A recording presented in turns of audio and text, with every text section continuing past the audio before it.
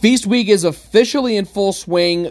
Last weekend, we got a bit of the appetizer. Essentially, we got the corn. We got some other stuff. But this week, in terms of Feast week, we're getting the turkey. And I'll talk about what turkeys you got to be looking out for here on this brand new episode of The Igloo. So in Big East men's basketball, I wanted to make sure I recorded this once the newly updated AP Top 25 poll came out. And on a more important side, because of the matchup actually going on right during the middle of recording right now, number 1 South Carolina is taking on number 2 UConn on the women's side in the championship game of the Battle for Atlantis. And they're going to update that AP poll tomorrow because of that. But what we do know, we have the men's basketball AP Top 25. And going into last week, the Big East had only 2 teams in the top 25. Today, that number doubled to 4. Villanova fell to number 7 as they lost in the final of the Hall of Fame Tip-Off Classic in Uncasville, Connecticut. They lost to Purdue, which I'll talk more about that in depth. Seton Hall, because of their big win at Michigan, they check into the poll at number 21. I mean, why Michigan is still ahead of them at number 20 is beyond me, but whatever. UConn moved up 1 spot to number 22 and now checking into the poll at number 25 thanks to 2 wins over Ohio State, who is then number 19 in the country, and then Norfolk State. Xavier's into the top 25 in that final spot at number 25. So how did we get here? And also worth noting, Marquette, they receive votes. They are now technically 32nd in the country, as they got 41 votes in this poll because of their upset win over Illinois and also reaching the championship game of the Charleston Classic before losing to the team that's now ranked 16th in the country, and that's St. Bonaventure. Now,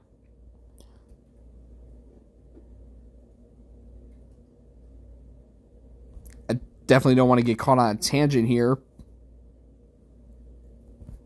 but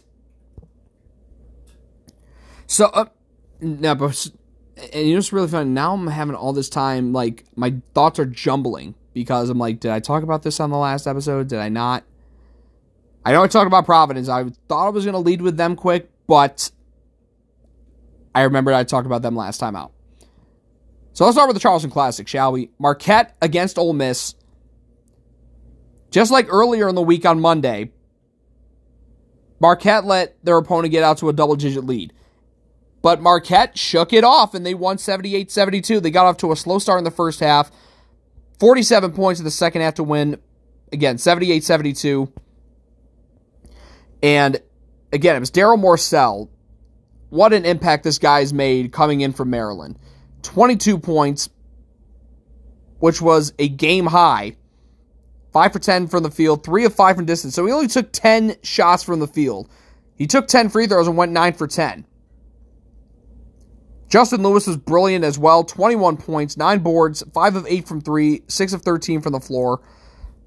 Marquette as a team shot 40.6% from the floor, from 3, and then 42.9% from the floor as a whole.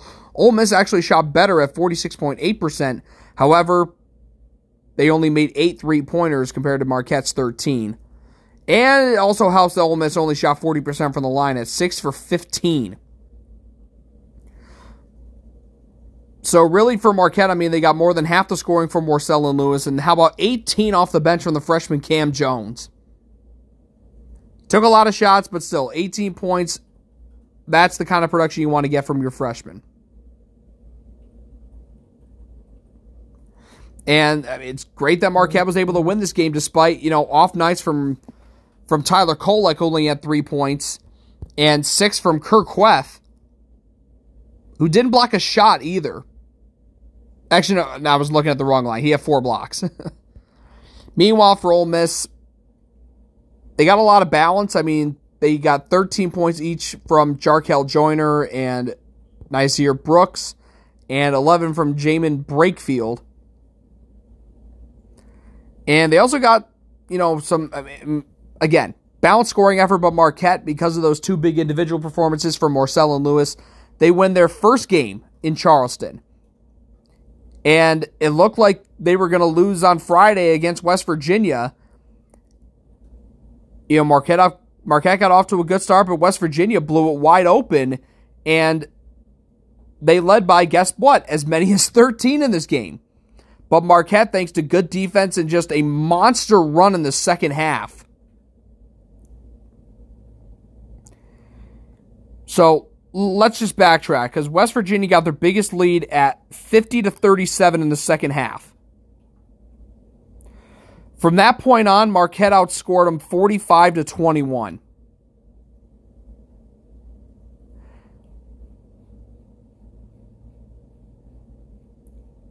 The way Marquette locked in on defense and was able to get stop after stop and then capitalize on that and continue to score. It was 54-42, and they went on a 13-0 run to take the lead, and it sounded like that crowd in Charleston sounded like it was in Milwaukee. And funny thing is, the teams exchanged, blows for a little bit, and then once Marquette took a 63-60 lead on a Cam Jones 3, that point it was a wrap. As Marquette doubled up West Virginia from that point on, after it was tied at 60, 22-11, and Tyler Kolek, definitely the MVP for the Golden Eagles. 18 points, 6 boards, 8 assists, 7 of 12 from the field, 4 of 8 from 3, 17 from Justin Lewis on 3 of 7 from 3, 7 of 15 from the floor, only 11 from Daryl Morcell, but he was perfect from the line at 5 for 5. Cam Jones, if anyone's going to be the major impact transfer for this team, impact freshman for this team, I should say, it's going to be Cam Jones. 12 points in 19 minutes. I don't know why I'm fumbling all over my words. It's like I'm Butterfingers. But anyways, 4 for 8 from the field, 4 of 6 from 3 for Jones in 19 minutes. Greg Elliott in his first action of the year only played 12 minutes, just 1 point. But I mean, first game back and he came off the bench, you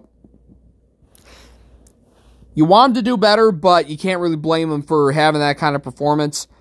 And Marquette, 52.6% from the floor, 12 of 26 from 3, good for just under 50%. And they also held West Virginia under 40% from 3 and just a little over 40% from the field, 42.2 to be exact. Taz Sherman led all scorers with 21 for the Mountaineers. They got 12 from Sean McNeil, the senior, and then 11 from Jalen Bridges. But the Mountaineers, they just couldn't get the kind of bench contributions that Marquette got. They got 20 points from the bench. West Virginia got 17 from the bench. And their leading scorer off the bench was only 6 from Malik Curry.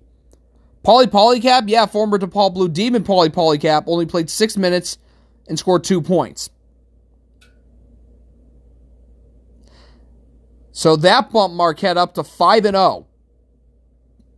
And, that led them into a championship game against St. Bonaventure, as I mentioned. And St. Bonaventure just looked like Marquette was just outmatched in this game.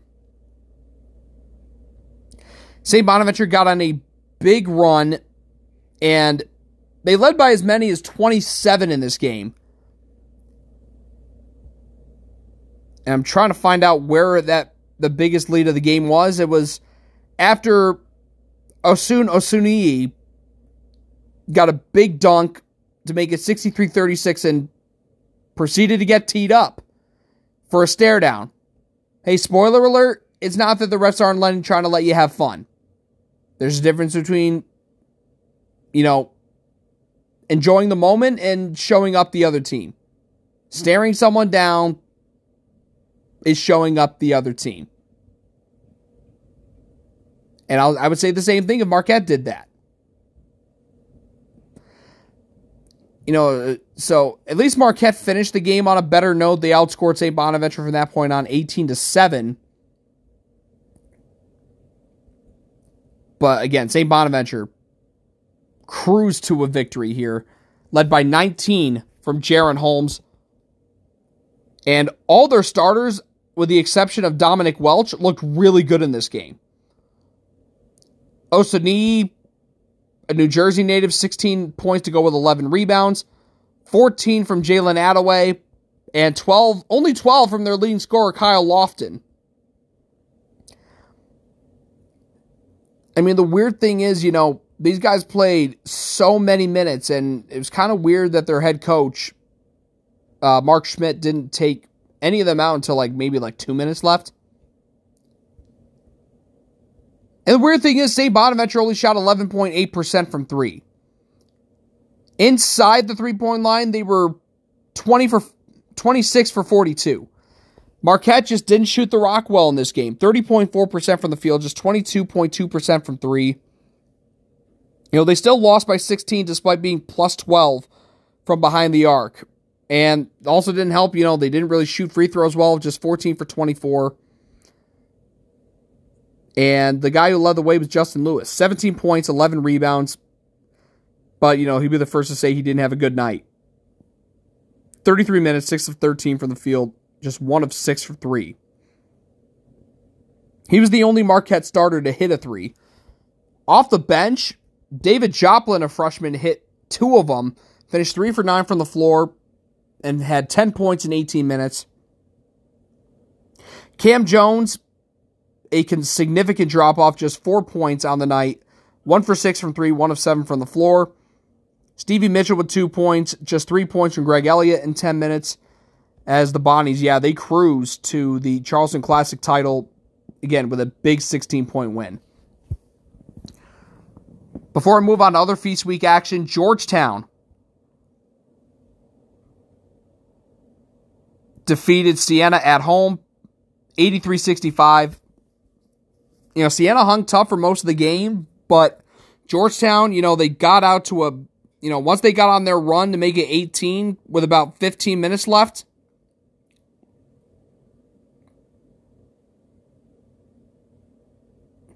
actually, no. Georgetown, their biggest lead, they got up to 21 with about 7.5 to play. And they win 83-65. Good win to get them to 2-1 over Siena. And getting in the starting spot, Caden Rice, the senior and transfer from the Citadel, led the way with a game-high 23 points and was 7 of 10 from 3, 8 of 11 from the field. You know what that stat line kind of resembles? One that you would usually see from a guy like Javon Blair. Yeah, I'm going there. Meanwhile, Donald Carey against his former team, he had 20 points, 7 of 9 from the field, 3 of 4 from 3. Georgetown shot lights out from distance, 12 of 18. Meaning they were making 2 out of every 3. And they were 57% from the floor. Incredible numbers. And they held Siena to just under 40% from the field and under 30% from 3. And really, it was a one-man show for Siena, as they were led by 25 from Jackson Stormo, who was 10 of 13 from the field and only took 1 3-pointer, but he made it and finished with 11 rebounds. They got 12 off the bench from Andrew Platek. Yeah, North Carolina transfer Andrew Platek. It's kind of wild. I knew that name. I was watching the game. I knew that name sounded familiar. But then once I put 2 and 2 together, I'm like, oh, okay. And then only one other Saint in double figures. That was Colby Rogers with 11. Meanwhile, for Georgetown, by the way, they had 14 from Dante Harris, who was perfect from 3 at 2 for 2, and 5 for 7 from the floor. And only 11 from Aminu Muhammad. But again, he struggled shooting the rock. He was just 2 for 10 from the floor, 7 boards. And off the bench, they got some good contributions. They got 15 points from the bench, 4 each from Tyler Beard and Jordan Riley, 3 from Malcolm Wilson, and then 2 each from Jalen Billingsley and Ryan Mutombo. So Georgetown 2-1. Pretty good spot to be in as they get ready for a Feast Week tournament out on the West Coast this week. I'll touch on the Paradise Jam, later on. Actually, no, screw it. I'll just talk about it now. I know Creighton, they play Southern Illinois today at 5:45. Former Missouri Valley rival. That's in the third place game. So how did they get here? Well, they started off by whacking Brown 78-57. They got out to a 17-point halftime lead. And Creighton played well on both sides of the floor, and all 5 starters were double figures. Shot the ball well from the field at nearly 56%. Didn't really need the 3 either. They took just 14 threes and made 5 of them. And Ryan Kalkbrenner, that's the kind of game you're going to want from him. And his stat line, 19 points, 5 boards, 9 of 13 from the field. Meanwhile, Ryan Hawkins with 15, 13 and 5 boards from Arthur Kaluma, 13 from Alex O'Connell, although, actually no, he didn't really need a lot of shot attempts. It was 6 of 9 from the floor. Nice. Missed his only 3-point attempt, 5 boards, 4 assists. Ryan Nembhard, a pretty well-balanced game for him. 10 points, 4 boards, 4 assists. 4 of 8 from the field, 2 of 3 from distance. And they really didn't need much from the bench. Keyshawn Fizel with 4 points, and then 2 each from Trey Alexander and Sharif Mitchell. Meanwhile, for Brown, their leading scorer came off the bench, and that was Keno Lilly Jr. And the only starter in double figures was Paxton Wojcik with 10 points. So Creighton, they dominated a team that nearly beat North Carolina in Chapel Hill. Again, final score 78-57. And then on Sunday, they just didn't have it against Colorado State. And Colorado State's really good. And the reason why they're so good is because they have a guy like David Roddy, who's averaging nearly 24 points a game in his first 5 games this year. In this game, he dropped 36 on 13 of 20 shooting and 7 for 10 from 3. Oh, and also helps, in this shootout, they got 21 from Deshaun Thomas and 17 from Isaiah Stevens. And in a game that Creighton, this is a pace that, you see Creighton doing more because of how much they like to run the floor, space it out, and shoot. Colorado State won 95-81 in this game. And for Creighton, they got balanced scoring from the starters. Arthur Kaluma had really struggled for most of the season up until that point. While other than his 15-point outburst against Arkansas and Pine Bluff, he'd been really quiet against Kennesaw State and Nebraska. But, he bounced back with that 13-point effort against Brown, and he leads Creighton with 16 against Colorado State. 7 of 12 from the field, 2 of 4 from 3. Got 13 from Ryan Hawkins, who's been quietly a very good addition to this team. Kalkbrenner with 13 on 5 of 6 shooting. And Ryan Nembhard, 15 points, 4 boards, 5 of 6 assists, 6 of 11 from the floor, 1 for 3 from 3. Alex O'Connell didn't really shoot the ball well at just 1 for 6 from 3 and 4 for 13 from the floor. 9 points, 6 boards, 3 assists. Notable bench contributions, they got 8 from Keyshawn Fizel and 4 from Trey Alexander, but the other bench guys that they usually go to, they didn't really get much from. Although they did get a 3 from Radi Andronikashvili, who's from the same town as Sandro Mamukelashvili. So Creighton, they lose that game, and they got the third place game coming up in the Paradise Jam later today against Southern Illinois, a game they should win. And they'll come back home on Saturday to face SIU Edwardsville before they get underway in, to end November against North Dakota State. And then, they got the Big East Big 12 battle on December 4th.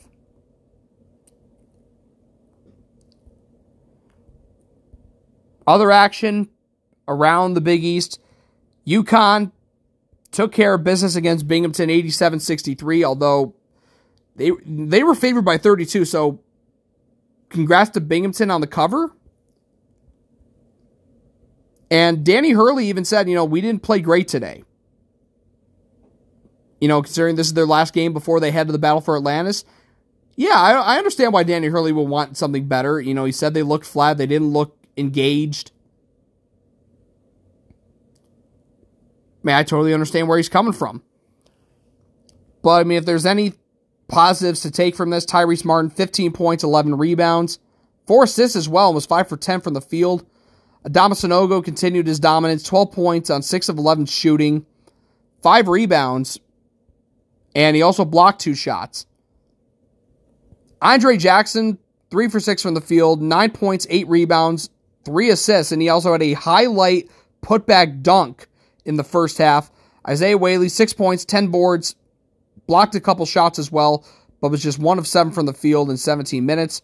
RJ Cole really struggled, 2 of 9 from the floor, just 4 points, 3 assists, missed all 4 3-point attempts he took in 25 minutes. However, a lot of positive takes from the bench.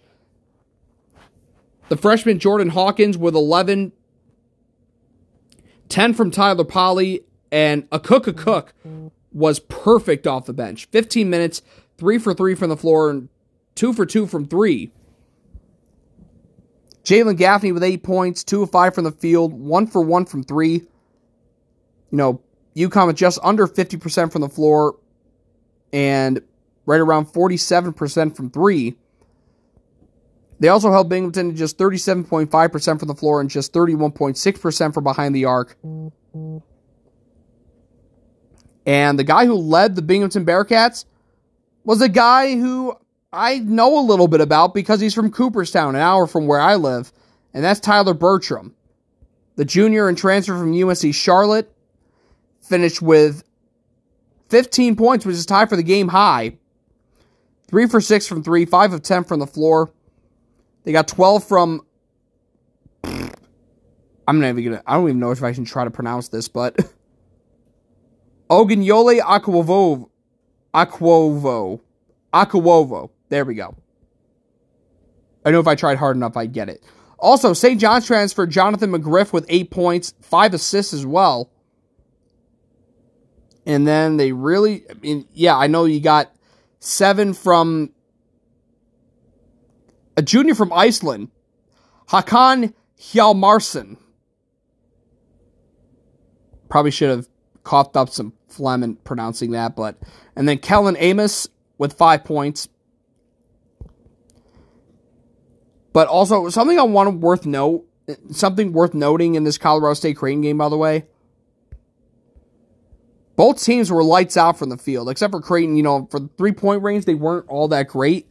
But both teams were well over 50%. Colorado State shot 53%. Creighton shot 55%, but the difference is, Colorado State, the fact that I omitted this, I'll take the fall for that because I messed up. But Colorado State knocked down 23s in this game. 20. Compared to just 7 for Creighton.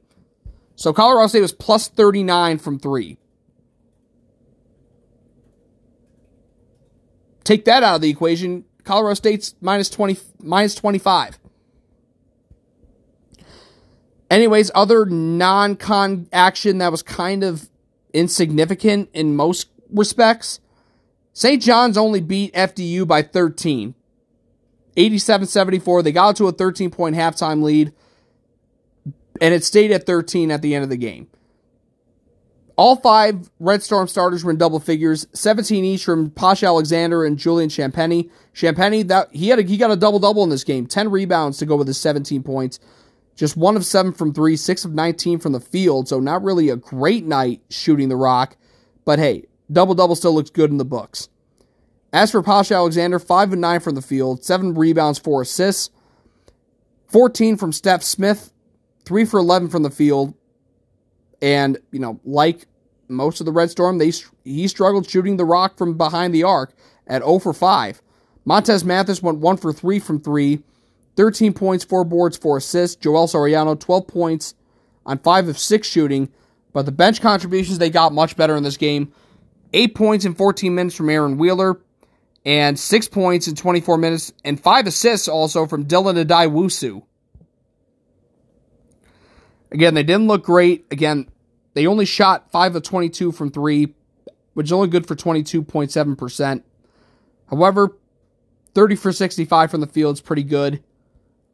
FDU, what kept them in the game was 3-point shooting. They went 10 of 20, good for an even 50%, and they were led by a monster game from Devin Dunn, 24 points, 6 of 8 from 3, 8 of 10 from the field, 3 rebounds and 3 assists, and 14 from Brandon Rush.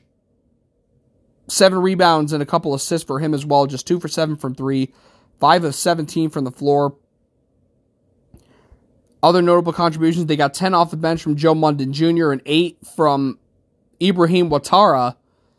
And the only other major contributor on offense from the starters was John Square Jr. with 9 points. So St. John's, bounce back win, although they'll even admit they should have played better, but a win's a win. You're 3-1. You got to like where you're at. As for DePaul, they stayed unbeaten, although it came with some difficulty. And they needed a big late-game surge. After going down 61-57, DePaul went on a 14-0 run to go up double digits, and they stave off, also undefeated, Western Illinois, 84-80. And guess who was leading the way?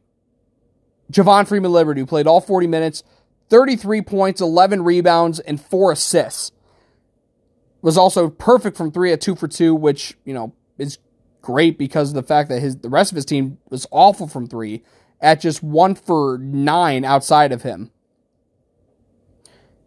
He was also 11 for 21 from the field, which is over 50%. Career night from a guy who definitely should be strongly considered for an All-Big East selection this year. They only played 7 in this game, the Blue Demons did, by the way. Yor and I had about foul trouble. It only played 7 minutes, didn't score, picked up 3 fouls. And Covizier McCauley, 4 points, 4 boards and 2 assists in 29 minutes. Other big contributions from the starters, Brandon Johnson and Nick Ongenda, each with 15. And they combined for 13 rebounds as well. And Ongenda blocked 3 shots too. David Jones kind of came back down to earth after that monster game against Rutgers. Just 12 points and 6 rebounds on 3 of 7 shooting, 0 for 1 from 3. As for Western Illinois, they used the 3-point shot to keep them in the game. They were 9 for 31 from behind the arc. Is not a great percentage, but the fact that they made 9 of them kept them in the game. Guy who led the way for the Leathernecks was Luka Barisic from Croatia with 21 points, 8 of 14 from the field, 4 of 8 from 3. And then their leading scorer coming into the game, Will Carius, the senior, was just 16 points. Struggled from the field, just 2 of 10 from 3 and 6 for 16 from the field. They also got 16 points from Colton Sandage, who was just 3 for 11 from 3 and 5 for 14 from the floor and fouled out. And another 16 from Trenton Massner. And then 7 from Tamel Pearson to go along with 10 rebounds. And they only got 4 points from the bench while playing a pretty short rotation, only 8 players. And then on Sunday, Xavier, they beat Norfolk State 88-48, a big 40-point win for a Norfolk State team that, by the way, was lighting it up offensively the first 5 games to come into that game undefeated. And for Xavier to hold them to just 48, that's impressive. And let's call this the Adam Kunkel game, I guess. 26 off the bench for Kunkel, 9 for 12 from the field, 8 of 10 from 3. And they also out-rebounded Norfolk State 51-37. They got 20 from Nate Johnson, who was 4 for 8 from 3 and 8 for 13 from the floor. Xavier was just really good shooting the ball at 54% and 45% from 3, mind you. They also held Norfolk State to just 27% from the field and just 13% from three. Only one Spartan was in double figure, and that was Christian Ings with 12. Joe Bryant Jr., the leading scorer, only had 6 points. It was just 2 for 15 from the field. 1 of 5 from three.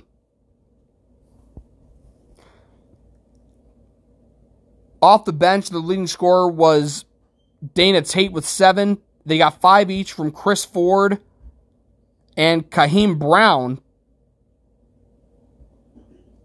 But other notable contributions from Xavier, double-double for Colby Jones, 10 points, 13 rebounds. Paul Scruggs only needed to play 15 minutes. Yeah, he battled foul trouble. But, I mean, it was a blowout, so, I mean, you didn't really have to play him that much. 9 points, 4 boards, 3 assists. Shot it well, 3 for 4 from the field and 2 of 3 from three. And then off the bench, Jack Nungy was great again. 2 for 2 from the field, 7 points, 5 rebounds in 16 minutes. Dwan Odom had 4 off the bench in 27 minutes. Ben Stanley in his first action of the year. You know, coming off that gruesome knee injury against Seton Hall last year. Actually, no, it was against St. John's, I believe. So his first game action, 17 minutes, 5 points, and 5 boards. So Ben Stanley, welcome back, my man. So Xavier, big win by 40 in this game. So last but not least, the marquee event was the Hall of Fame tip-off involving 4 ranked teams, highlighted by 5th-ranked Villanova. They started the tournament with a dominant win over 17th-ranked Tennessee, 71-53. And the story of this game was balance and great defense. They held Tennessee to just 15 first-half points and led by 20 at the break and led by as many as 25. The balance scoring, again, was incredible. 14 points each from 3 different players. Jermaine Samuels, who also had 11 rebounds. Colin Gillespie had 14 on 3 of 10 shooting, just 2 for 7 from 3. Not really a great day shooting for Gillespie, but still, 14, nothing to sneeze at. And Brandon Slater with 14 points on 5 of 8 shooting, just 1 of 3 from 3. 3 rebounds as well. And they got 13 from Justin Moore, 7 boards and 6 assists for him. But again, you know, some guys had bad shooting nights. Moore didn't have a good night. 5 for 18 from the field, just 1 of 5 from 3. You know, they did on most other nights when they would play a team like Tennessee, they'd probably lose. But thankfully, Tennessee was just awful shooting the ball. And Villanova, credit to them, they also defended well. They held them to just 33% from the floor, just under 18% from 3. Villanova, not really great shooting numbers. 37% from the floor, 33% from behind the arc. You know, they also got 6 from Eric Dixon with 5 rebounds, 7 from Caleb Daniels, and 3 from Chris Arcidiacono.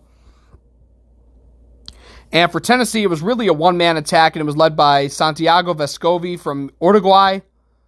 23 points, 6 rebounds, 4 for 12 from 3, 7 of 17 from the floor. The rest of his team outside of him was pretty bad, because other than Vescovi, the rest of the team was 1 for 16 from 3, and just 12 for 40 from the floor. John Fulkerson was limited, 4 points, 4 rebounds, 2 for 2 from the field in 22 minutes. They only got 6 from their standout freshman Kennedy Chandler, and their leading scorer off the bench was Zakai Ziegler with 7, and he only played 7 minutes. So Villanova, they got that dominant win, and then on Sunday in a potential Final Four preview, Villanova looked like they were going to run away with this game like they had kind of not just a week ago against UCLA. Now, Villanova led 54-43 with about 9:52 to play. Purdue from that point outscores them 37-20. And what can we attribute this loss to for Villanova? Lack of depth. Just like UCLA. They got 19 from Justin Moore to lead the way, 7 of 15 from the field, 3 of 7 from 3.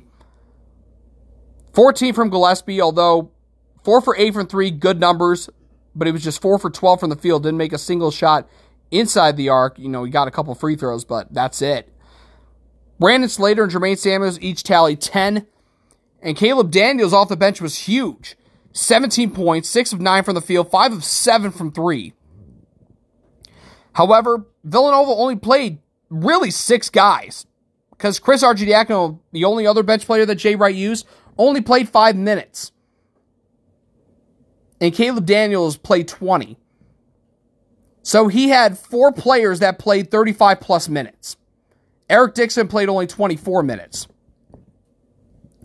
Meanwhile, Purdue got more from their bench, and also helped when you have a guy who's a 7'4 monster from Canada who dominated. Zach Edey with 21 points and 6 rebounds.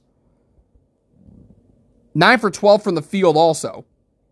And was perfect from the free throw line at 3 for 3.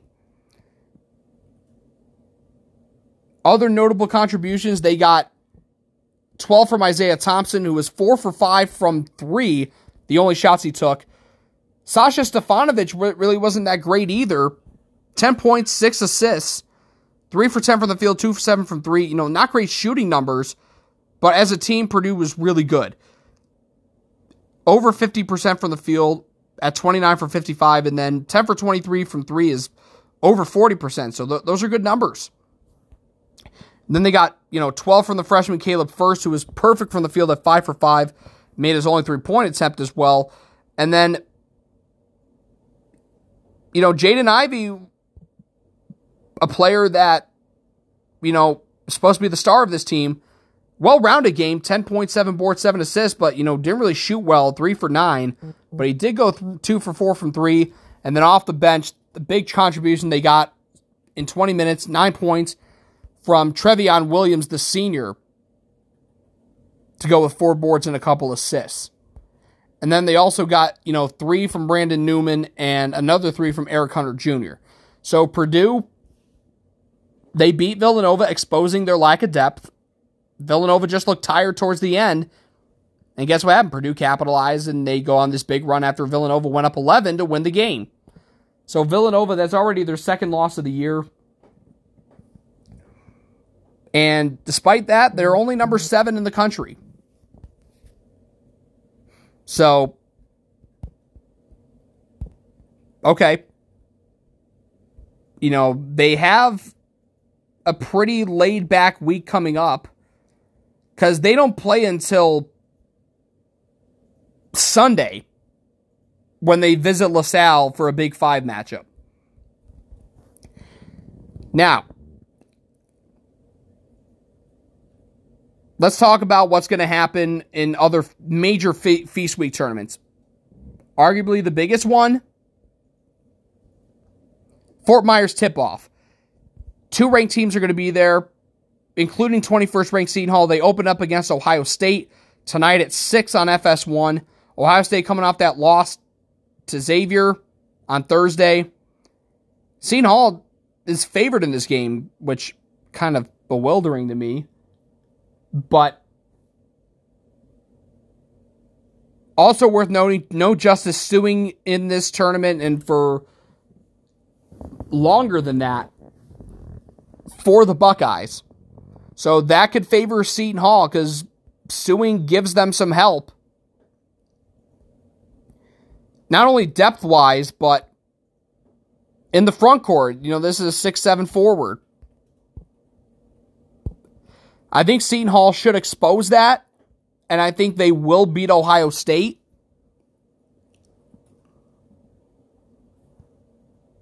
Now the matter becomes, chances are they're going to face Florida.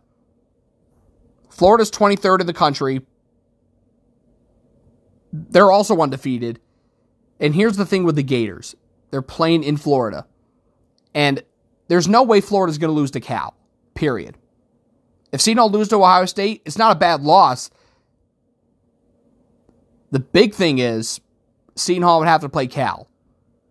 And Cal does nothing for your tournament resume. Nothing. Unless they pull a miraculous turnaround.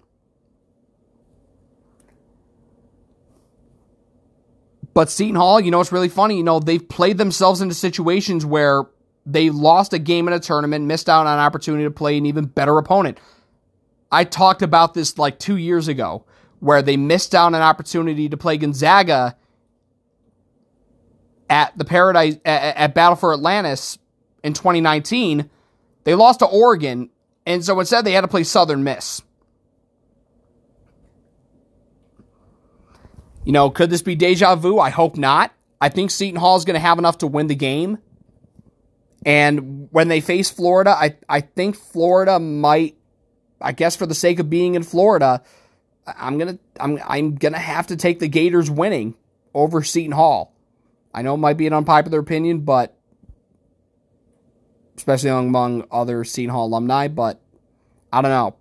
Considering it's in Fort Myers, in Florida, I don't know. I just feel like the Gators are going to quote-unquote guard home court. Meanwhile, 4:30 Eastern, ESPN2. I mean, the Maui Invitational, which is now in Las Vegas, which... Ugh. Butler's opening up against 12th-ranked Houston. That's not going to go well. Houston's going to beat them bad. I mean, if Michigan State crushed them at Hinkle by 21, I'm worried about what Houston's going to do to them on a neutral court. So chances are Butler's going to face Wisconsin in a consolation game after that on Tuesday, which I think Butler is going to... I want to say Butler's going to win, but Jonathan Davis is supposed to be back for Wisconsin, so I'm going to have to take Butler starting off 0-2, and then they'll get a win against Chaminade to, at least go home with a W. I don't know. I'm just not big on Butler right now. And I don't know if I really have been. Meanwhile, you got the Legends Classic in Newark with Providence taking on Northwestern to start off. Providence should beat Northwestern. I mean, this is a revenge game from a couple years ago. Northwestern hosted them in the Gavitt games at Welsh Ryan Arena, and Northwestern beat them. And that was a bad Northwestern team. And we all know Providence, that was one of many bad non-conference losses they had that season. Granted, they turned it all around in Big East play, but, that was the first loss of an ugly non-conference schedule for the Friars that year. Sorry if I have to remind you of that, Providence fans. I really am. But Northwestern, they're 4-0, but they played cupcakes. They played Eastern Illinois, High Point, New Orleans, and FDU. If you're Providence, you got to win this game. So they'll face either Georgia or Virginia, most likely in the championship game. And my guess is they'll play Virginia for the title. And Virginia's 2-2 right now, which includes a loss to Houston. And to Navy. And you know what? I'm just going to come out and say it right now. I think Providence wins in the Legends Classic. I think Providence comes away with the Legends Classic title. They beat Northwestern, and then I got them beating Virginia. I really believe it. So that second game, I believe it's a back-to-back, so I believe they play Tuesday. So that initial game's at 9:30 on ESPN+. Plus. That Butler-Houston game is at 4:30 on the Deuce, ESPN2 today. Meanwhile, another blockbuster tournament, the Battle for Atlantis. 22nd ranked UConn takes on 19th ranked Auburn to open it up on ESPN at 2:30 on Wednesday. Kind of flabbergasted as to why Auburn was ranked so high. I think UConn's clearly the better team. And I got UConn beating Auburn, and then most likely they'll face Michigan State in a semifinal game there on Thanksgiving Day, which UConn will win against Michigan State, which will set them up in the title game on Black Friday against Baylor, the defending national champs. Great game to have on your resume. Does UConn win it, though? I can't. They absolutely have the talent to do it, but will they do it? I'm hesitant, and I don't believe they will. Although it will be a close game, I say Baylor ekes it out and wins the battle for Atlantis by beating UConn in the title game, which will be their first loss of the year. Now, NIT season tip-off at Barclays Center. Xavier now into the top 25, taking on an undefeated Iowa State team, but Iowa State, they haven't really played anybody. They beat Kennesaw State, Alabama State, they crushed Grambling. Their only Power 5 win was against Oregon State.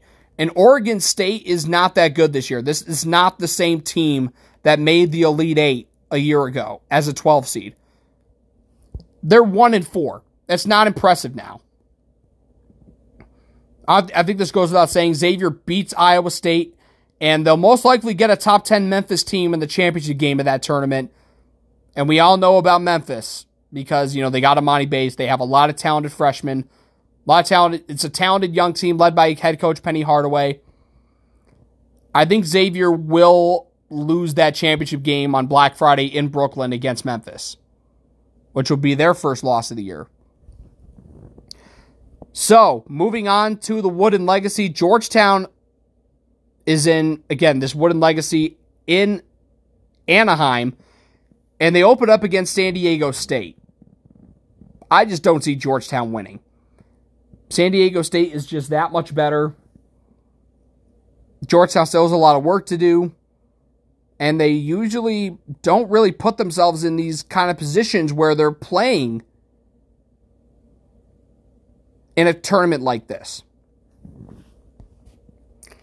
So I think Georgetown loses that game, and most likely they'll draw St. Joe's in the consolation game. And the Hawks, they're 2-2 with only wins against Maryland Eastern Shore and Mount St. Mary's. Since then, they've lost to Drexel and Monmouth at home.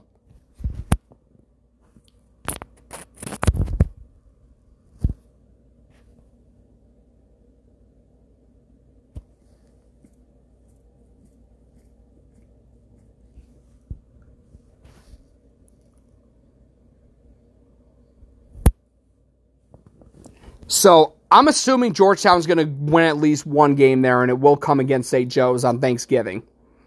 On Black Friday, I should say. And then, the Thanksgiving weekend, I really don't have to say much about the other non-conference games. Like, St. John's is playing St. Francis Brooklyn. Easy money for them. DePaul plays Northern Kentucky on Black Friday. Should be an easy win for the Blue Demons. Providence should beat St. Peter's on Saturday, as continuing on with the rest of the Saturday games. By the way, St. Peter's, don't be shocked if St. Peter's puts up a fight against Providence. And Providence has struggled in non-conference games at home so far this year. They've eked out a couple games, I know, against